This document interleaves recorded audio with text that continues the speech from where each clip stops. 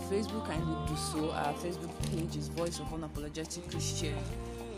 That's our Facebook page. And if you have any questions for us, kindly send to voiceofunapologeticchristian@gmail.com. So our scripture for today is gotten from 2 Kings chapter 20, verse 12 to 21. As usual, I'm reading from the King James Version. And it reads, "At that time, Berodalbaladan, the son of Baladan, king of Babylon, sent letters and a present unto Hezekiah.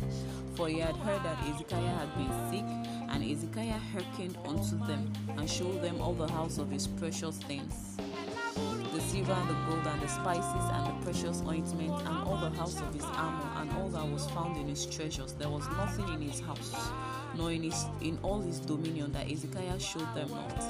Then came Isaiah the prophet unto King Hezekiah, and said unto him, What said these men, and from whence came they unto thee? And Hezekiah said, They are come from a far country, even from Babylon. And he said, What have they seen in thine house? And Hezekiah answered, All the things that are in my house have they seen. There is nothing among my treasures that I have not showed them. And Isaiah said unto Hezekiah, Hear the word of the Lord. Behold, the days come that all that is in thy house, and that which thy fathers have laid up in store unto this day, shall be carried into Babylon. Nothing shall be left, saith the Lord. And of thy sons that shall issue from thee, which thou shalt beget, shall they take away, and they shall be eunuchs in the palace of the king of Babylon. Then said Hezekiah unto Isaiah, Good is the word of the Lord which thou hast spoken. And he said, Is it not good if peace and truth be in my days? And the rest of the acts of Hezekiah, and all his might, and how he made a pool, and a conduit, and built and brought water into the city, are they not written in the book of the Chronicles of the Kings of Judah? And Hezekiah slept with his fathers, and Manasseh his son reigned in his stead. So when I was reading the story of Hezekiah, I started thinking, especially for some of us.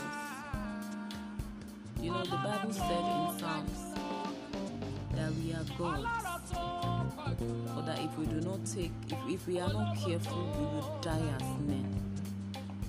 Imagine gods dying as men. You know, and even the Bible said that our case is judged amongst gods, and which is why he said that is why I tell you, ye are gods, but if you do not, if you are not careful, you will die as men. So I started wondering, this is a king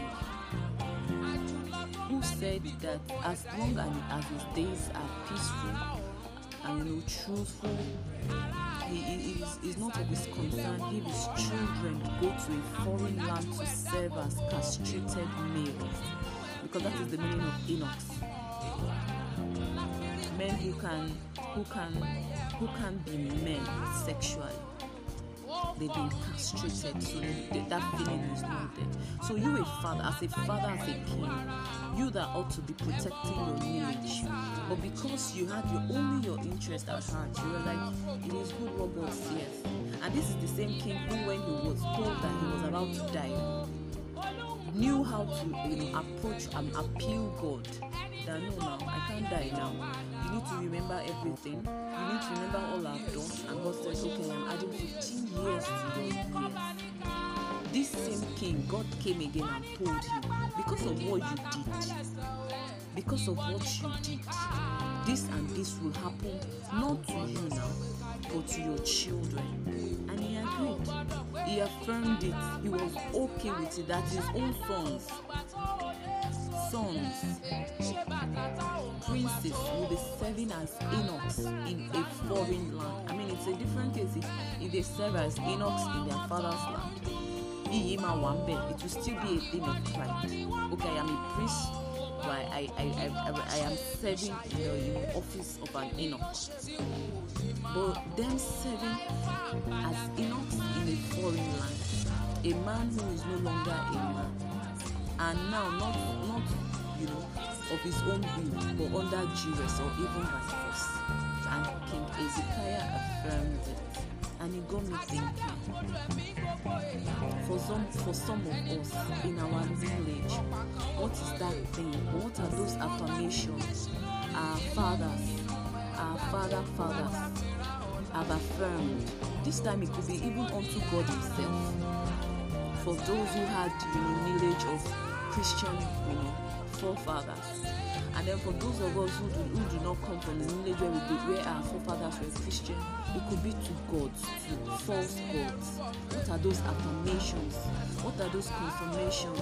What are those promises they've had with these gods?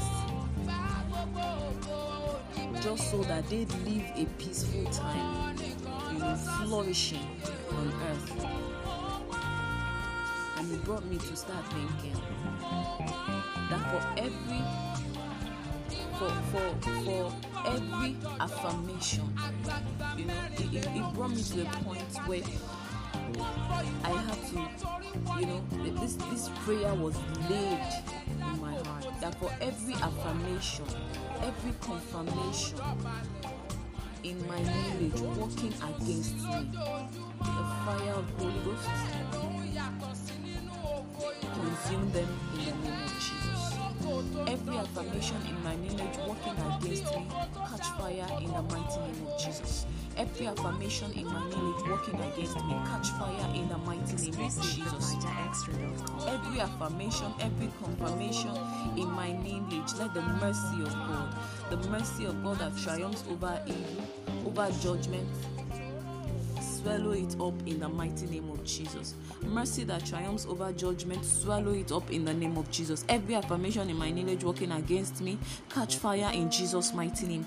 Every affirmation in my lineage working against me, mercy that triumphs over judgment, swallows it up in the mighty name of Jesus. I hope you pray these prayer points from your heart sincerely and truthfully, and I believe that in the mighty name of Jesus, even beyond our imagination, the Lord of hosts will descend in His mercy from His throne, and He will hear us in Jesus' mighty name. I hope you have been blessed. Till I come your way again, continue to stay safe, remain blessed. I don't forget to keep shining who you are in God.